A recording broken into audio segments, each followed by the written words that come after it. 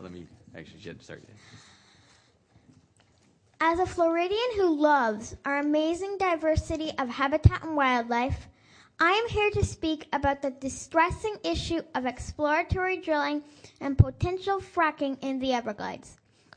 There is something so special and enchanting about the Everglades. Sadly, this region has a disturbing history. Drainage, canalization, and extreme human exploitation. The restoration of the Everglades must prevail over any human greed. Exploratory drilling and fracking are not good stewardship of such unique, diverse, and vital habitat. These activities are the exact opposite. With increased development and population growth in Florida, the need to protect this land has only grown. The Everglades region is home to hundreds of species of birds, mammals, fish, reptiles, amphibians, and invertebrates who all deserve to live here undisturbed.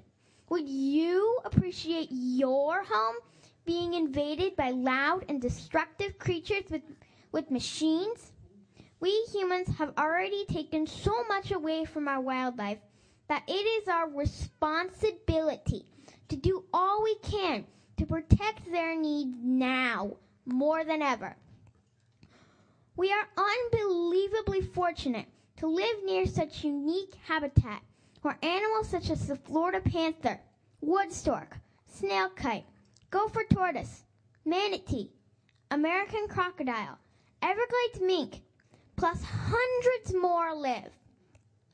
The animals I just named are all endangered or threatened, which means human actions have been detrimental to these species in the past.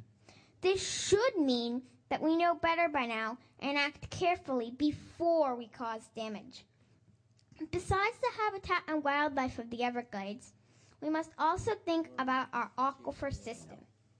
The Floridan and Biscayne aquifers provide the only source of drinking water for southeastern Florida to approximately 10 million people. This is a fragile system that could be easily cracked and contaminated by the dangers of drilling and fracking. Even those who are not interested in wildlife or nature should be very concerned about the potential impact on our aquifer and water supply. It is not a risk worth taking. The needs of the millions of people who rely on this water must take priority over a few people making all kinds of money off of drilling into precious land. Thank you. Nice job. You can clap.